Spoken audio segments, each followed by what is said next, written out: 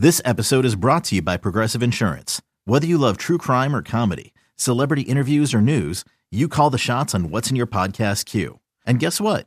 Now you can call them on your auto insurance too with the Name Your Price tool from Progressive. It works just the way it sounds. You tell Progressive how much you want to pay for car insurance, and they'll show you coverage options that fit your budget.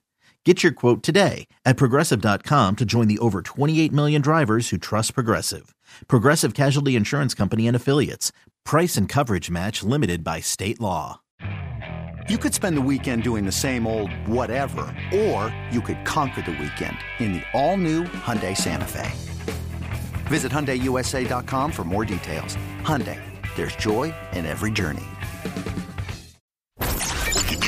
When you need to know what's happening, it's time to get in the huddle with Carl Dukes, Brian Baldinger, and Jason LaCanfora. Back for another edition of In the Huddle, guys. It's a playoff edition, super wild card edition. Carl Dukes put him up along with my man Jason LaCanfora. And, of course, Baldy will join us on Thursday to talk about all things that are going on as we head to another incredible divisional round weekend. But let's recap, Jason, and let's start with what happened last night with the Philadelphia Eagles. Today, there are thoughts that Nick Sirianni may be fired. They lose 32-9 to the Tampa Bay Buccaneers. Yeah. I thought Baker Mayfield was brilliant last night. I don't know if it was unexpected, but that may have been his best football that we've seen him play since he's been in the National Football League. But what happened to the Eagles, who fell apart and collapsed the last 7 weeks of the season? And I just think, Jason, when you talk about not being able to figure it out, the answers for Nick Sirianni, defensively, you've talked about Matt Patricia. Offensively, the coordinator couldn't figure out how to turn things around. Jalen Hurts is also a part of this. I just think there's a lot of questions right now in Philly. Yeah, there's got to be a lot of unrest and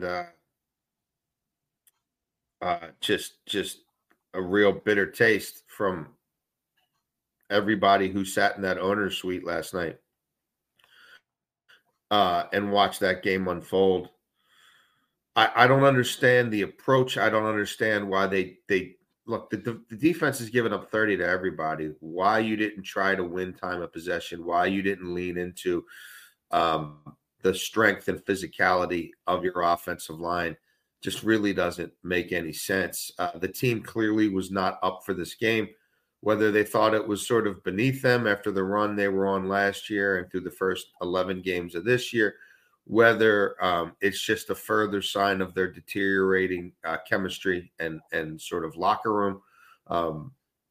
Whatever the reasons, they were uninspired and listless through long stretches of this game. And it's one thing for me to say it here. It's a very different thing for, the league's broadcast partners are pretty careful about what they say. They say it.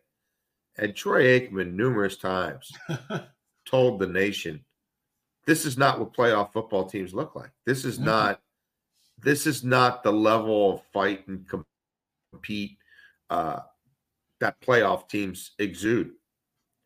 I can't think it's going to bode well for Nick Sirianni. The bottom is totally fallen out.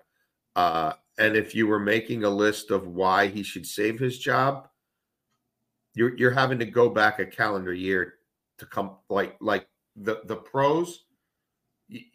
You're really having to dig pretty far deep into the past to justify that organization, which has those standards and operates the way it has under that owner for a long time.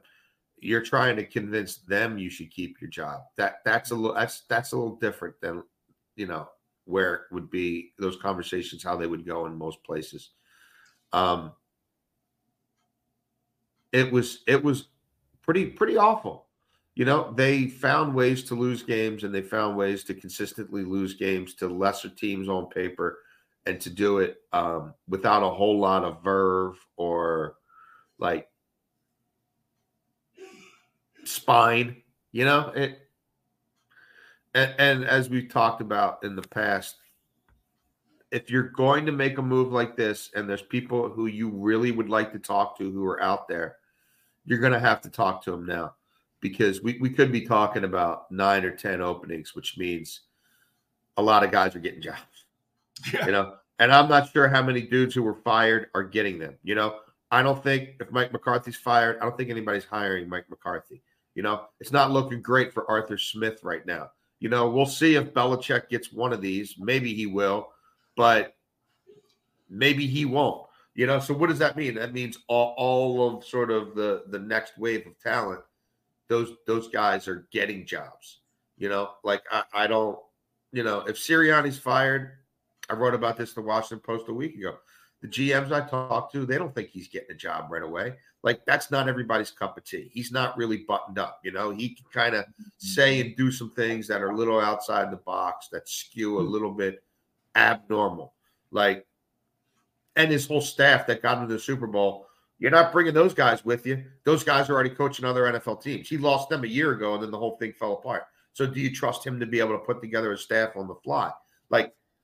So if I'm the Eagles, my thoughts on the Eagles, I think the Eagles are in the market for a new head coach, certainly by the time we reconvene with Baldy later this week. Yeah, here's the thing that always concerns me when we talk about these coaches. When it's going good, great. But when it's going bad and you can't fix the problems or identify the problems, that is the issue. This is why Mike T has been so good for so long, right? It's not that he's had the best players, the best quarterback. We even saw it this year where they went through, crap, but he's still able to find a way to have a winning season and be in the playoffs. I don't think anybody expected them to beat the Bills, which we'll get to in a second. But you've got to identify these problems, and then you've got to try to fix them. And I think Sirianni had no idea or didn't know how to fix them, and it played out over the last 5 or 6 weeks, and it just kind of snowballed. That's more concerning to me, Jason, than whether or not you're calling the right plays or you have the right scheme on defense, because these are the kind of things that happen in a season, and you go, all right, if he couldn't do it this year, what gives me belief that he'll do it next year when we go through a 3 or 4 game losing streak? Because it's bound to happen. Yeah, there was no course correction there. It just things got worse and worse and snowballed. And the decisions he made from a staff standpoint amplified the problems, didn't put any of the fires out. And clearly those players were not connected, and they weren't connected to this staff. And I just don't think that's going to bode well for him at the end. I think we go back to, well, if we've got to help him hire 4 or 5 new coaches, then that's half a staff or a quarter of a staff. And maybe it ends up being more than that. Maybe it ends up being 7 or 8 when we include position coaches. Then are we better off just seeing what somebody else has to offer across the board and rebooting to a certain degree? And I'm sure that Jalen Hurts is probably more hurt than we knew and was dealing with more things than probably showed up on the injury report. But you want to talk about just an individual regression as well. He got paid, and then the staff found out ways to bring out less in him than it had in years. You know what I mean? You had to go back to the first half of the 2021 season to find an Eagles offense that's this just disjointed, that's this out of whack. And also, again, I'm going to go back to it. I don't understand why he and DeAndre Swift didn't combine for 35 carries last night, at least 30. Jason, I just don't know if they outsmarted themselves. I don't know if that's now considered a little bit off limits, but especially in the playoffs, if that's in your toolkit and you don't tap into it, then you're doing everybody a disservice. Because Josh Allen, they certainly tapped into it there. That was a main thing for them.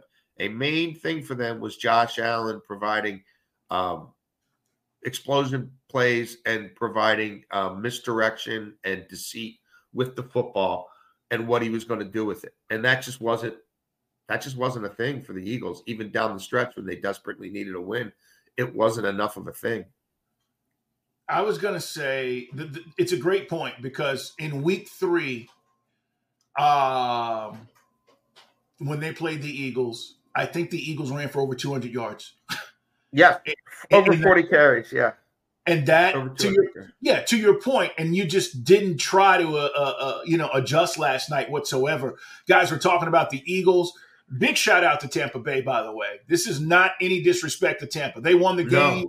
They did a hell of a job. Todd Bowles and that defensive scheme, and they blitzed all night. But this was more about the Eagles, which is why we're focusing on a team that was expected to potentially get back to the Super Bowl. And now with that roster in place and what Howie Roseman has built and what Jeffrey Lurie has done, you just got to believe like there was way more pressure on them to get this done. So we're focusing on that. But to your point, last night, Buccaneers, 426 yards, Jason, 23 first downs. They just did what they wanted to do. Every time, they pretty much did what they wanted to do with every possession. So Baker Mayfield didn't make mistakes, 3 touchdowns. Tampa Bay moves on, and we now know what the situation looks like for next week, which, again, we'll talk about later in the week. But I can't count Tampa Bay out with the way they're playing defense right now. And this role, they're getting hot at the right time. It's why I like Buffalo. Let's shift gears and talk about Josh Allen. Because that touchdown run last night and all season, we kind of said, listen, if they're going to be great, they need Josh to do Josh Allen things. That was a Josh Allen thing last night, that long 50-yard touchdown. Yeah, it was something, man. It was speed, it was power, it was grace, dexterity. I do think, though, like there was a critical point in that run, probably around the Pittsburgh 35 or 40, where he pulls up and he kind of does this thing. And part of me is like, is he almost like feigning, giving himself up? Like, is he feigning like he's going to go into a slide? And you see all the defenders really, like, especially if you go back and watch it slow down, because, that's automatic 15. Where am I going to hit this guy? Everybody backs off. And then he's got a chance to kind of relaunch himself in the second phase of that run, and then he just uses his speed to run away from the pack. Like, I don't blame him for doing it, but I it does sort of, for me, raise some questions. Like, we've made it so hard to defend in this game, and now, like, it's almost like they can get away with that too. Like, they can make a move that almost looks like they're going into a slide and then pull up from it and house us. Take it another 35 yards to the house. But he wasn't going to lose that game. They weren't going to lose that game. Pittsburgh showed a lot of, the Eagles, Pittsburgh showed a lot of fight, a lot of will and want. And they obviously were playing without their best player in T.J. Watt, and that certainly affected them. Everyone talks about him as a pass rusher. He sets the edge too, man. He solidifies the entire defensive line. He makes it really hard to run outside on them. And without him there, and Joe Herbig's fighting his backside off, but that's just it's a different body type, a different individual. And Buffalo was able to exploit Watt's absence. It's not just about the pass rush, also in how they dictated the ball on the ground physically. But the Steelers did what they could. I thought Mason Rudolph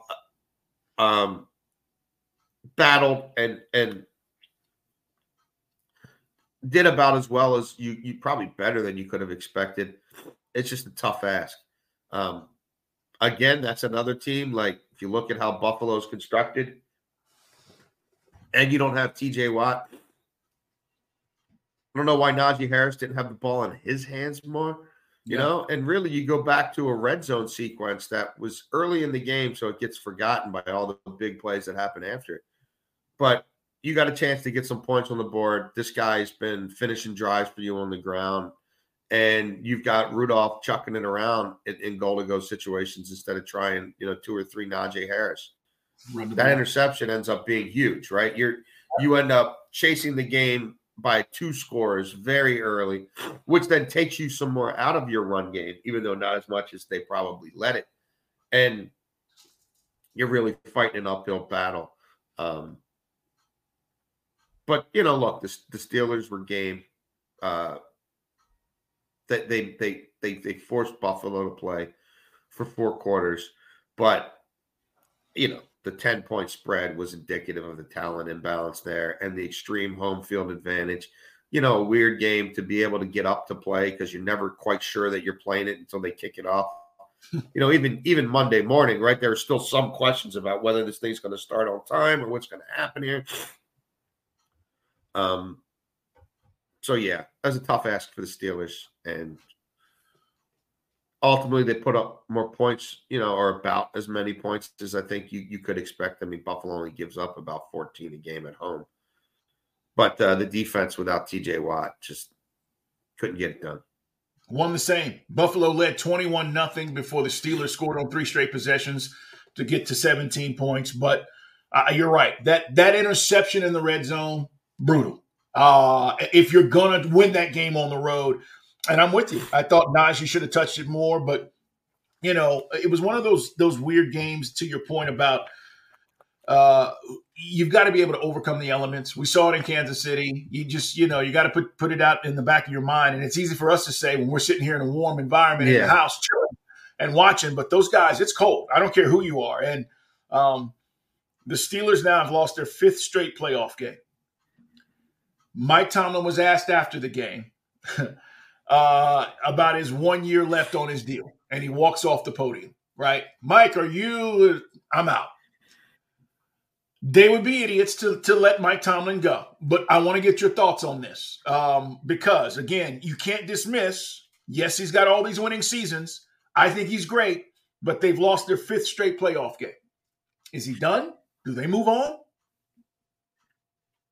Oh, that would be the stunner of all stunners of this entire. That would be 5 times the shock to me that Pete Carroll was, and Pete Carroll was surprising me because of the timing. Because I think, Jody Allen's probably only going to own this team for another year or so. So I was surprised she shook it up like she did. No, they're not letting out. Look, if he takes a sabbatical or whatever, that would be one thing. But the Steelers want him back and will, want to do a long-term extension with him. And my suspicion is ultimately they get there.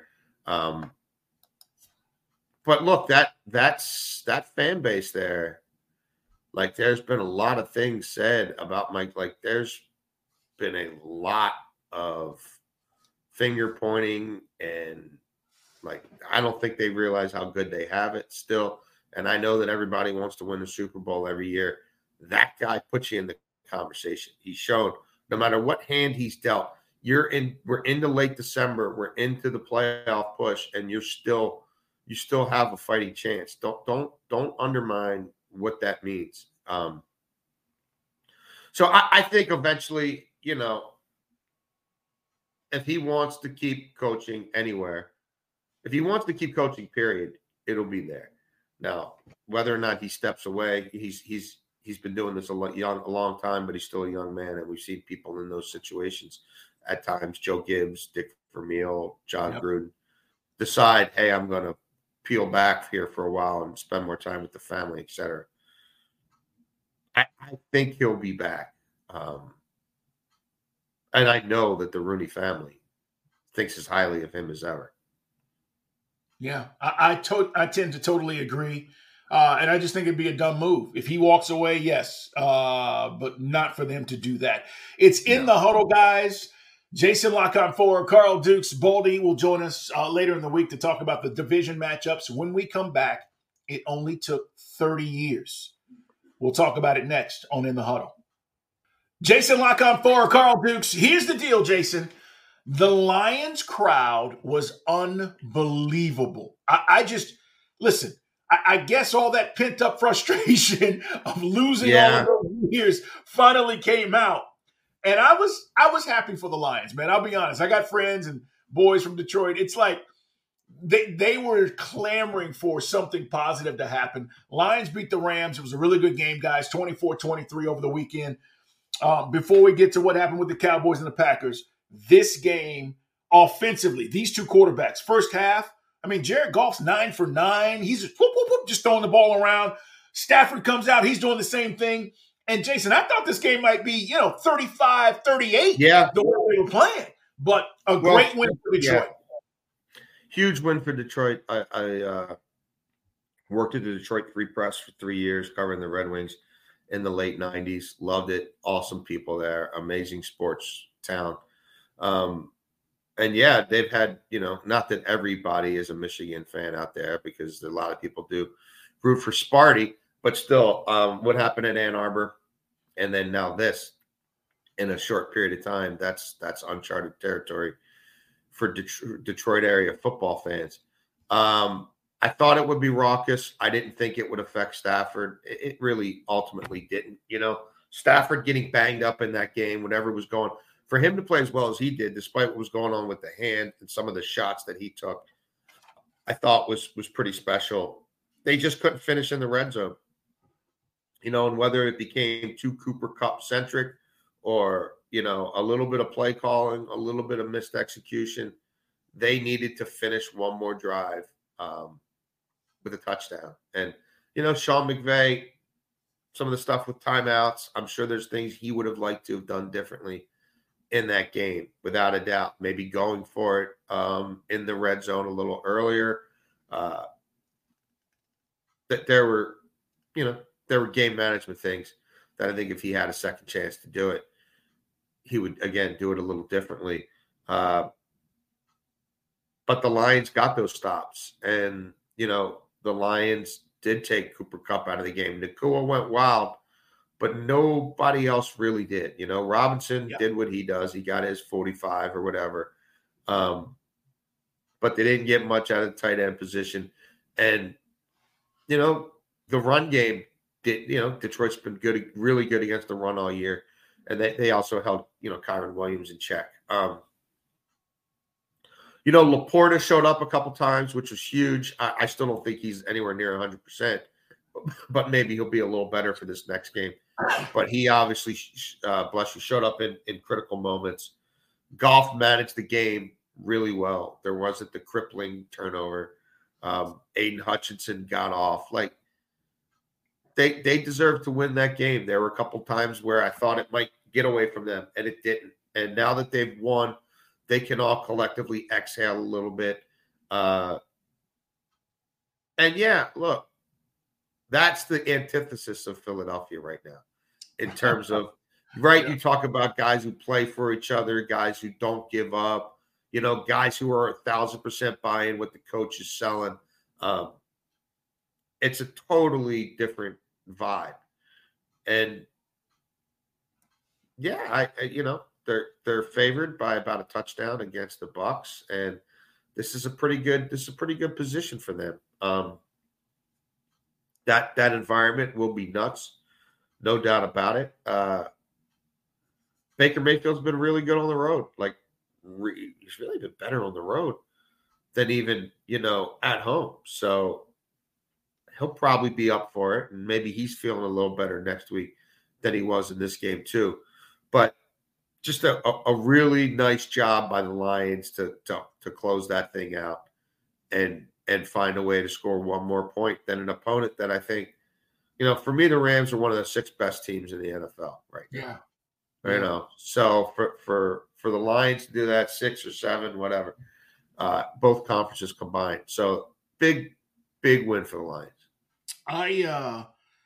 I just want to talk about Brad Holmes for a second. The post-game locker room speech by Dan Campbell, which the Lions posted out there, and he gives Brad Holmes a game ball. People don't understand, and we talk about the Rams. He was with the Rams. He was there when they drafted Goff. He was one of the guys that did the evaluations on Goff. Yeah. Goff comes in, Sean McVay's there, they go to a Super Bowl. And then they make the trade. And Brad Holmes is the first thing he did, and people forget, was he went and traded for Goff. And look at the roster that he's built with trades, but more importantly through the draft, right? You just talked about Laporta. You talked about their tackle. All the guys that have been key components into building this, right? They went and drafted Jahmyr Gibbs and got killed for it last year. Kid's been great. I think Brad Holmes has done as good of a job as a general manager in this league over the last 3 to 4 years than anybody. And now it's paying off. And Jason, as we're in this coaching cycle, we talk about it all the time. You got to get the right guy, but that GM component is also a very important piece. Brad Holmes has simply kicked ass in Detroit. No doubt about it. You got a tone center head coach who can get guys ready to play, and then the Brad Holmes and that front office has done an excellent job of acquiring talent. And look, you could say, well, anybody would have drafted Hutchinson. Well, I can tell you who passed on him. So you have that, but you also have, the Amon-Ra St. Brown, right, who isn't a 1-1 or anything like that.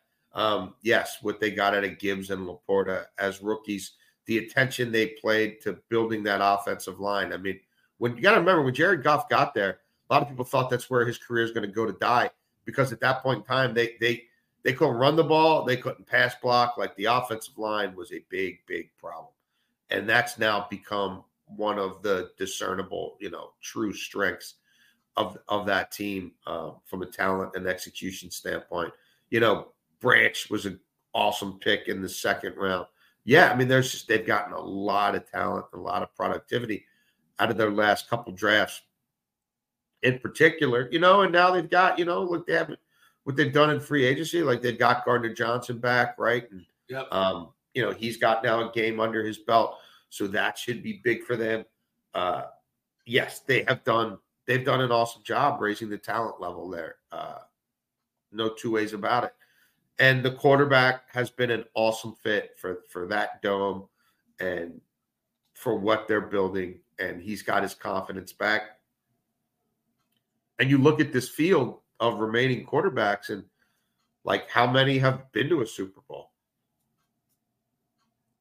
Not a whole lot. He has. Yep. He has.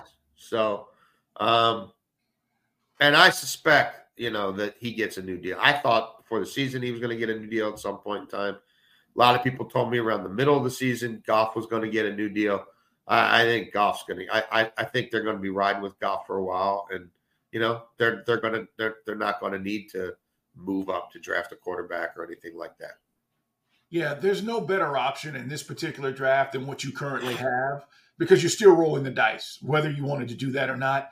I agree. Can't wait to see that matchup with the Lions this coming weekend and see how that plays out. But we'll talk more about that. Got to give Jason Lock-On-4 some credit. If you listen or watch this podcast, however you access it, you can go on YouTube, In the Huddle Pod, for months. My man has been saying, I don't buy him. And I've been saying, come on, Jason. And he's been saying, I don't believe. I don't buy him.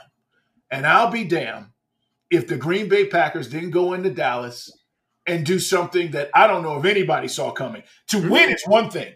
This was dominant. This was a dominant win. This was, you guys can't stop us. Jordan Love was basically saying, I'm going to do whatever the hell I want to do. Dan Quinn had no answers defensively. This was a beatdown. And now there are a lot of questions about where the Cowboys go. But let's talk about the game itself. What a game plan from Matt LaFleur to come out and then be executed the way it was by Jordan Love, Jason. Look, the Cowboys had massive flaws, and they were one of the most overhyped teams in gambling markets, one of the most over-talked about teams. One of the teams where you can't be that good and only have one way to win, right? And your way to win is play a lesser team, right? A team with lesser talent, play them at home, and score on your first three drives. And then play with a 2-score lead and run your cutesy, Smurf defense and move your best player around so you can hunt sacks, and bank on, a pick six against a crappy quarterback or, a middling quarterback, a pedestrian quarterback. Like, that's who they were. Can't run the ball, can't stop the run.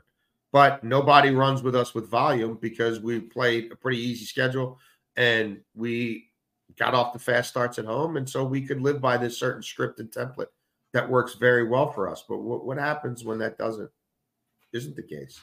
They fall apart. And to keep running out there with some of the light personnel that they did while Aaron Jones is gashing you, I just found it laughable. Not surprising because it's who they are, but just like, Again, people want to anoint Dan Quinn, whatever. If I'm an NFL fan and Dan Quinn's coming to my city to be my head coach, I ain't all that fired up about it. I thought it was always a bit of a junk defense.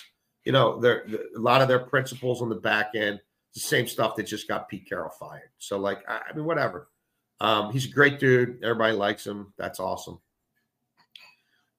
He was handed a pretty good scenario there. He was given a lot to work with there in Dallas, and he built something that only worked one way. And to see it fail that miserably repeatedly this year, whenever they faced anybody who could put up a fight, would inspire a whole lot in me. I hope you sprinkled on Green Bay on the money line. The 7.5 jumped that. I told you guys, this is a game, man. This is a game. And the longer it's close, the more Green Bay is going to win. The only thing I didn't like about the game is that it wasn't close at halftime, because I was hoping Green Bay would have been down by 7, and you could have got another, plus 150 on the money line or maybe more at halftime, and then you double back. But the game was over at halftime, so yes, there was no money to be made on Green Bay money line. They were the more balanced team. They were the better coach team. They had the better quarterback. They had the better offensive line. They could run the ball. I'm still not sure they can really stop the run, but we weren't going to find out in this game because Dallas can't run it. And they weren't going to shrink from this. Dallas it's loud. It's not an intimidating place to play. It's just not. It's not the black hole. It's not the dog pound. It's just not. And those fans knew in their heart of hearts, or really not in their hearts, in their mind of minds, that if Dallas didn't win the first quarter, they were probably in a world of hurt. And those fans would go quiet pretty quickly, waiting for the inevitable failure. I love LaFleur taking the ball first. I love him telling Dan Quinn, I got something for you, brother. Oh, yeah. I know who you are. And I don't think you can stop volume in the run game. And once I establish a little bit of that, I'm going to destroy you on play action under center. You're going to have no answers for it. Jordan Love barely threw the ball. You think of how awesome of a game he played. He threw it when he had to. And he threw it with precision, and he threw it all over the yard. And I think one guy on the team had more than 3 targets. This wasn't one connection with one guy that they rode hard. They spread it around, and they found the gaping holes in that defense, and they took advantage of it when they had to. But most of the time, they just punched them in the face on the ground. And Dallas couldn't do anything about it. And really, the game wasn't even as close as the score looks, because nobody's as effective as scoring garbage points as the Dallas Cowboys. So, I hope he runs it back. That'd be fun for me, because he may. Seriously, he might just. I don't think he will. I don't think he will, but I hope he does, because that's exactly what he deserves, and what they won't. He doesn't have the institutional wherewithal to. He's too emotionally connected to it. He's picked all the. We say this every year. It can't be Jerry's fault. It can't be the GM's fault, because the GM is the owner. It can't be the way we build teams. It can't be the way we go after talent. It can't be any of that, because that's us. And so you couple that with a really uninspired, mediocre coaching hire, and a lack of any sort of adjustments, and really, I think, a lack of self-awareness from the owner to the coaching staff, that you can't self-scout enough to see who you really are and where your warts really are. It's the same old Pablo. Jordan Love, 16 of 21. You talk about efficient. Come on. That's 5 attempts a quarter, Carl. It's ridiculous. Imagine if it was 8, which it could have been. They could have done that. Yep. They could have done that and hung a 60 burger on him. He made wow throw after wow throw. Back foot, sidearm, guys in my face. And it didn't matter. And that was what was impressive about Jordan Love. Now, look, we'll talk about the games coming up this weekend, but Jason's right. 49ers are going to run the ball. Green Bay's going to have to stop the run. And I do think that this is a spot where it might come to an end. But you got your guy. He's shown you what he can do. You have your guy. And that's a young team. They're only going to get better. So I just want to mention this about Dan Quinn real quick, as you talked about LaFleur taking the ball, which, guys, again, if most games you win the coin flip, you defer, you take the ball in the second half. It's just kind of common, the common thing to do. But Dan Quinn has yet to really ever beat Kyle Shanahan. And I'm going to take you back. When he hired Kyle Shanahan to become the coordinator in Atlanta as the offensive coordinator that ultimately took him to the Super Bowl, Dan Quinn told me the thing that he always loved about Kyle was he had an issue always trying to figure out what he was doing offensively. And when he was other places, whether it was Seattle and Kyle was in other places, whether it be Washington or Cleveland, and they'd play, he said, I always, admired it. Matt LaFleur was the quarterback's coach on Shanahan's staff. He knew exactly what he wanted to do against that defense because he had been in the same building and seen it time and time again. To your point, Jason, he came out and was like, we're taking the ball because I know exactly what the hell I want to do against Dan Quinn. I'm just telling you. And that set the tone for the rest of the game. There are very few guys around the league who have had that kind of success against one guy, a mano, Shanahan and Quinn. But these guys that have been in the room understand what you need to do to get it accomplished. And I thought that was what happened in that game. First quarter, we're kicking their butts, we're going down and scoring, and Dallas is in shock, and game's over. Yeah, and more people should do it. More people should do it. Again, if this is a thing moving forward, because Dallas needs the lead, man. They are a front-running team. It's in their DNA. It's in their culture. And yeah, just think about that, though. Think about what you just said. Like, LaFleur's got the answers to the test before he takes it. How? Because the tests don't ever change. Because that doesn't change. That's it. That is what it is. Yep. That's what it is. I'll dictate to them. I know them. Like, that's pretty strong indictment. It is. I'm just giving you some background. Now, Now this week, it's teacher, student, right? It's Shanahan, LaFleur. Now, I think Shanahan's got more talent, but the play calling and all of that's going to be very similar because they're the same dude in many ways. All right, we got more to get to, including what we saw continuing with Super Wild Card Weekend. We got to talk about the Dolphins, Tua, and the Browns debacle. We'll do it when we come back. It's in the huddle. Jason, let's start with what we saw with the Cleveland Browns. We knew Joe Flacco was not going to give a damn. Yeah. But back-to-back pick sixes, that kills you. Yeah. That's a total backbreaker. You're thinking early in that second half that, well, if they can come out here and get some points, this might turn into haymaker after haymaker. And that was a bridge too far to overcome. He's trying to throw the one out of bounds, just can't get it there. Yeah, that'll do it, especially when Stroud's playing as well as he is. That'll do it. I thought the game would be closer. I certainly thought the Browns were going to score, at least 27 points, certainly 24. The turnovers negated that, and their defense couldn't make any stops. Like it's kind of crazy to me as great as that defense was in a lot of key metrics. They stunk in the red zone and they stunk on the road. Like, yep. And yeah, I mean, the turnovers hurt, but these were pick sixes.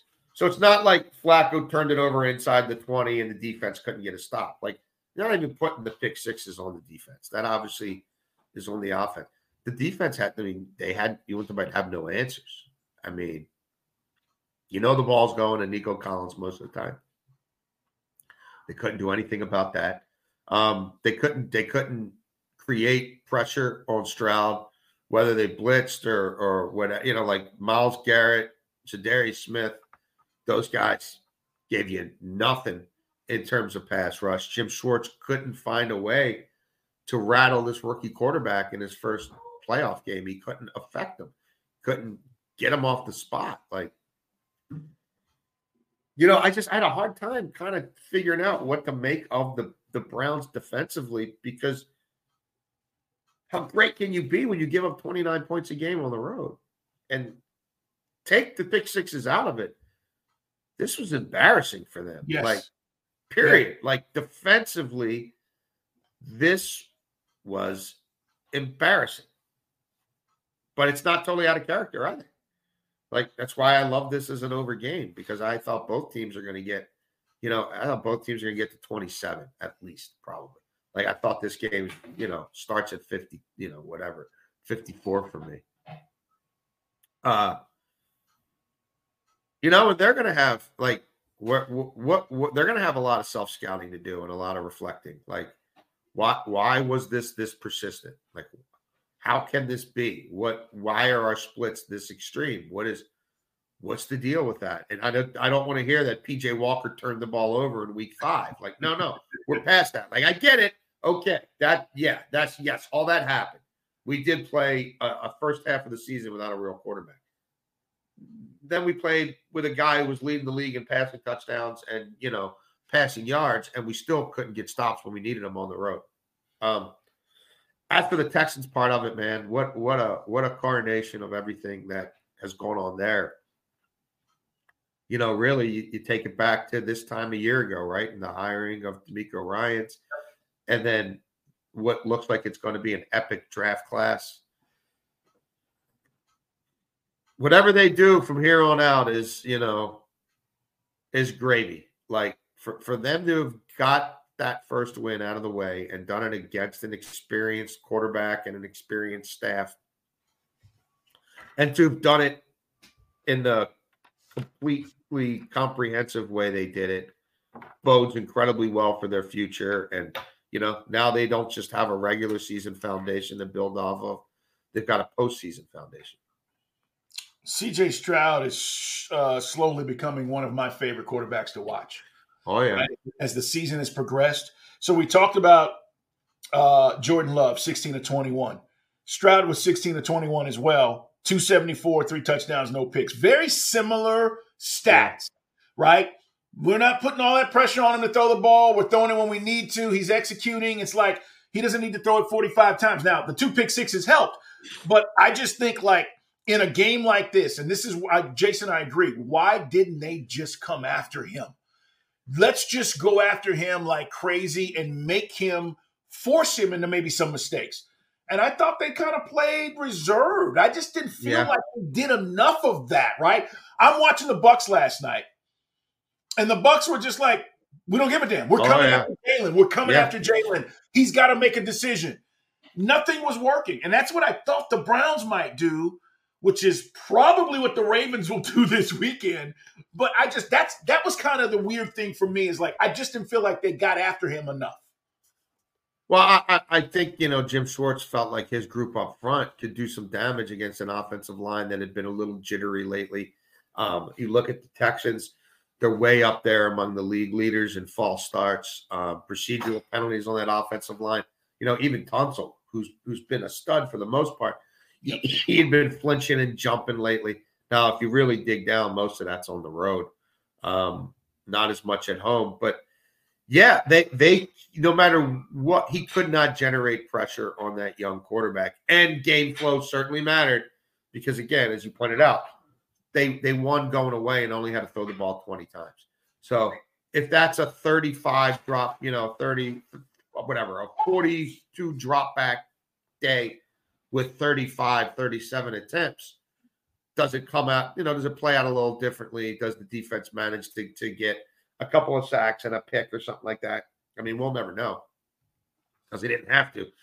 But really, that defense had, like, you want to get those guys early. You don't want them to get the crowd even further behind them, right? That's a big play offense that you don't want to allow to pick up some chunk plays and bring the crowd to life early. Defensively, Schwartz had to win that first half, big sixes or not, and that stuff really came later. And that didn't happen. They didn't exert their will early. They didn't look like the better unit early. And yeah, I'm with you. I felt like they were on their heels. Jason, one last thing about this game, and then we got to talk about Tua, the Dolphins, and the Chiefs advancing, which I think is going to be an epic game this weekend, guys. Chiefs at Bills. The weird thing about that Texans game is seeing Deshaun Watson on the sideline. Was that a little weird? Wasn't that weird? Like knowing all that had happened, Yeah. and then Flacco's playing, and he's on the sideline, and he's in Houston, and it was just like I don't know. That was the weirdest thing to me. Yeah, and look, that's another team where life comes at you fast, and you're on this magic carpet ride with this guy you brought off your couch. But like, how do those interpersonal dynamics know? I would tell you this with complete authority: there ain't no fiber of Deshaun Watson's body that wants Joe Flacco back in that quarterback room next year. I guarantee it. Now, whether they capitulate to that, whatever, heck, and this is all on the owner, Haslam, because he's the whole reason that despicable human being is there in the first place. But like, I don't know where Haslam's going to be on this. Like, do you want to try to prove that you were right? You weren't right, and it's only degrees of how wrong you were with that acquisition and that contract. Just go look at what those picks have turned into in Houston, right? And go look at where Cleveland is and what Cleveland's offense looks like now for a 2-year sample size with Deshaun Watson. It ain't pretty. And he spent a lot of money the last few years, and there's going to be some cap casualties and all that now. Like, where are they really as a franchise? Like, that again, that offense never looked like that with Watson, and it never will. But like, are they willing to put somebody in that quarterback room who actually would be a threat to getting a chance to play and then going on the kind of run where Watson suffered a 2-week injury, but it's week 4 and you're still making up lies and excuses about his injury to justify why he's on the bench? I don't know if they're open to that dynamic. This shows you that if you're a Browns fan, they damn sight better be. But I just don't think that's how Haslam rolls. So, it'll probably be the PJ Walkers of the world around him next year.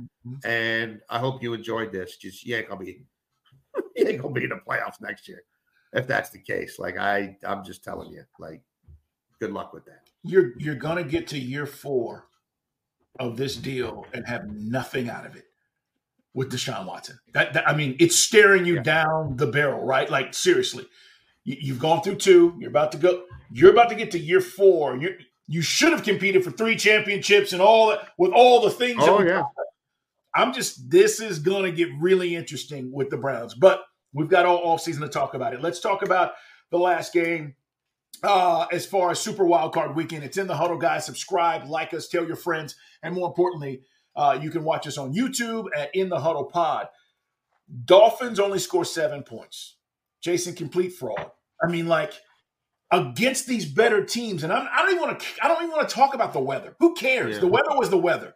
But when you play these better teams, they just never really played well at all this year. Now, the big offseason decision is going to be what you do with Tua. Again, another discussion.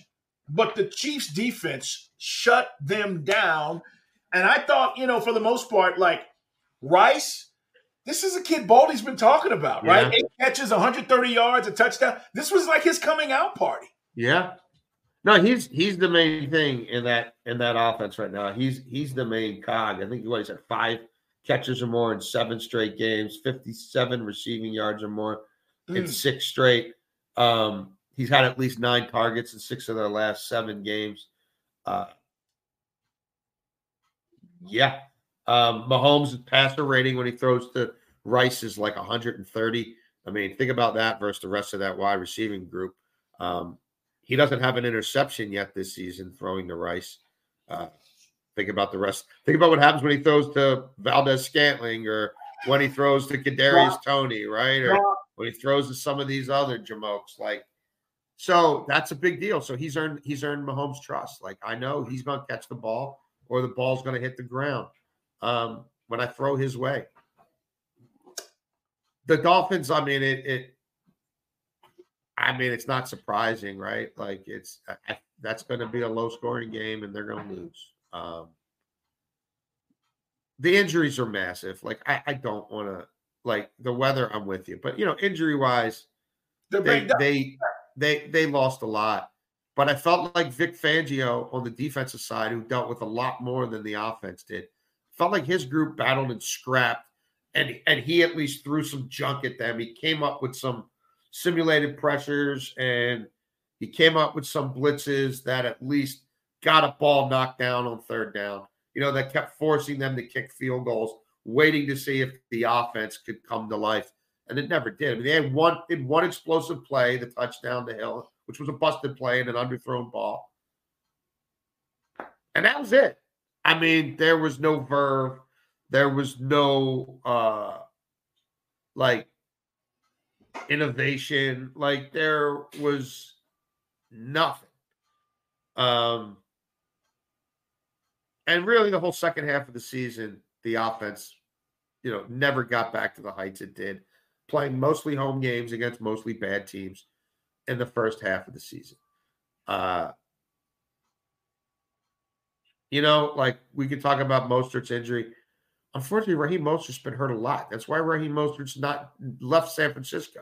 He was an awesome fit there too, but they couldn't keep him on the football field. So is that run game? And then, a change, great story. How many times was that guy? Soft tissue, this or that or the other. So, all right, well, if that's your backfield, that's your backfield. The quarterback has limitations. He just does. I'm sure they'll pay him. I don't think it'll be a top 8 contract, top 7 contract, but I also don't think he's going anywhere. You can win a lot of regular season games with him. Yeah. I don't think you're slaying the dragon with him. Well, here's the crazy thing about this weekend. You talk about the limitations with Tua, and you watch the game with Jalen Hurts, and you feel like there are limitations there as well, even though he's already got his bag. And, do you feel better about a guy like Jalen Hurts or Tua? I feel better about Jalen than I do Tua. Oh, absolutely, Jalen. To me, it's not even close because Jalen can be special off script. Jalen can win for you off your playbook. Yes. Tua needs to, you need to call the right play, and it's all about the whole thing. Jalen can just go do it. Now, whether his body was holding him back this year or the coaching staff was holding him back this year or the chemistry there was just so effed up that he's like, I ain't running 30 times for these guys. You know what I mean? It's just not going to work. Right. I have my hands banged up. Everything's messed up. I'm hurt. I still have to play these. I don't know. But, there's not that with Tua. There isn't that element of what's behind door number 2 on any given busted play. There's none of that. And given all he's been through with the concussions, even though I think he's more athletic than he plays, some guys, it just never really manifests itself. It's not going to manifest itself for him. The Miami Dolphins are at their best winning games 24-21. That's who they need to understand who they are. They should be getting a lot of guys back healthy next year defensively. I mean, I think they need to draft corners, right? Because Howard's gone. And Ramsey, what was that? We had all the hype about who's going to get Ramsey. And then they got Ramsey. What happened? Bam, he got hurt. And then he came back and he played well for a couple days, couple games. But then people were going at him. They were picking on 5 weeks of the season. Yeah. So, they need corners badly. But I think when they get healthy, linebackers are okay. They get their edge rushers back. They're legit. Can they keep Christian Wilkins? If they don't keep Christian Wilkins, now we start talking about the whole thing going in a different direction. They need to understand that who the quarterback is, who they are. And yeah, we got Hill and we did that thing with Hill and Waddle and we still have it. But our defenses are the defense is the better unit. The defense has the better collective talent if they can keep it in place and keep a Christian Wilkins. And we need to embrace who we really are. And we need to change our culture. And it's not as much about the speed and the brawn. I mean, the speed and scoring, 70 points on people in South Beach. It needs to be about the brawn and the combination of speed and physicality on that defense. I can't wait for next week. And we're going to talk about it later this week, or should I say this weekend, later this week with you when we talk about the divisional round. Texans-Ravens, Saturday, 4:00 game. Packers, 49ers, 8:00 game on Saturday. We get to Sunday. We got Bucks-Lions, 3:00, Chiefs-Bills. First time Patrick Mahomes on the road in his career in the playoffs. That's going to be a good game. 6:30. So we're going to break them down, and we're going to talk plenty about them. We'll talk more about these coaching hires and what's been going on, Jason, as we get to the end of the week, because hopefully more stuff will have played out. So today, as we record this, again, The only guy that's got the job is Gerard Mayo with the Patriots. Everybody else is still searching and interviewing and looking for their coach. So no news to report as of today, but that could certainly change by the end of the week. Yeah, I don't think guys are done getting fired, and obviously by a long shot, they're not done getting hired. And yeah, these are some times that we're living in when Bill Belichick is interviewing with the Atlanta Falcons. How about that? Crazy. Right? That's the kind of job he would have told Josh McDaniels for years. Don't go down there. That's not the one you leave me for, right? They got no quarterback. There's no great, clear road to a quarterback. The owner's old. He hasn't won in a while. He's not spending like he used to. You got to deal with Rich McKay telling you how smart he is every day and trying to pick your players for you. And when it goes right, Rich McKay's in the owner's suite getting all the credit. When it goes bad, I'm not a football guy. I just build stadiums. Like, how are you going to compete with that, Josh? No, you're not leaving me for that one. Like, sorry. No. Like, I'm just telling you. Like, that's for years. And now that might be the best he can do. He might have to grovel to get the Falcons job. I don't know. Listen, I don't know. Jason, this idea that like he was going to be able to pick his job, I thought was BS anyway. It's BS. Because here's the other part. You don't know how long he's going to be there. He's 72. He'll be 72 when the season starts. Even if he gives you 3 years, right? There are a lot of teams that are looking for stability, long-term. Can we build 5, 6, 7 years? Can we be competitive? Not 2 and out, not 3 and out. So we're going to see. But it's all going down, and we're talking about it right here in the huddle with you. Jason, have a great day. We'll talk to you guys later in the week. Make sure you subscribe so you don't miss anything. Take care, everybody. 2400 Sports is an Odyssey company.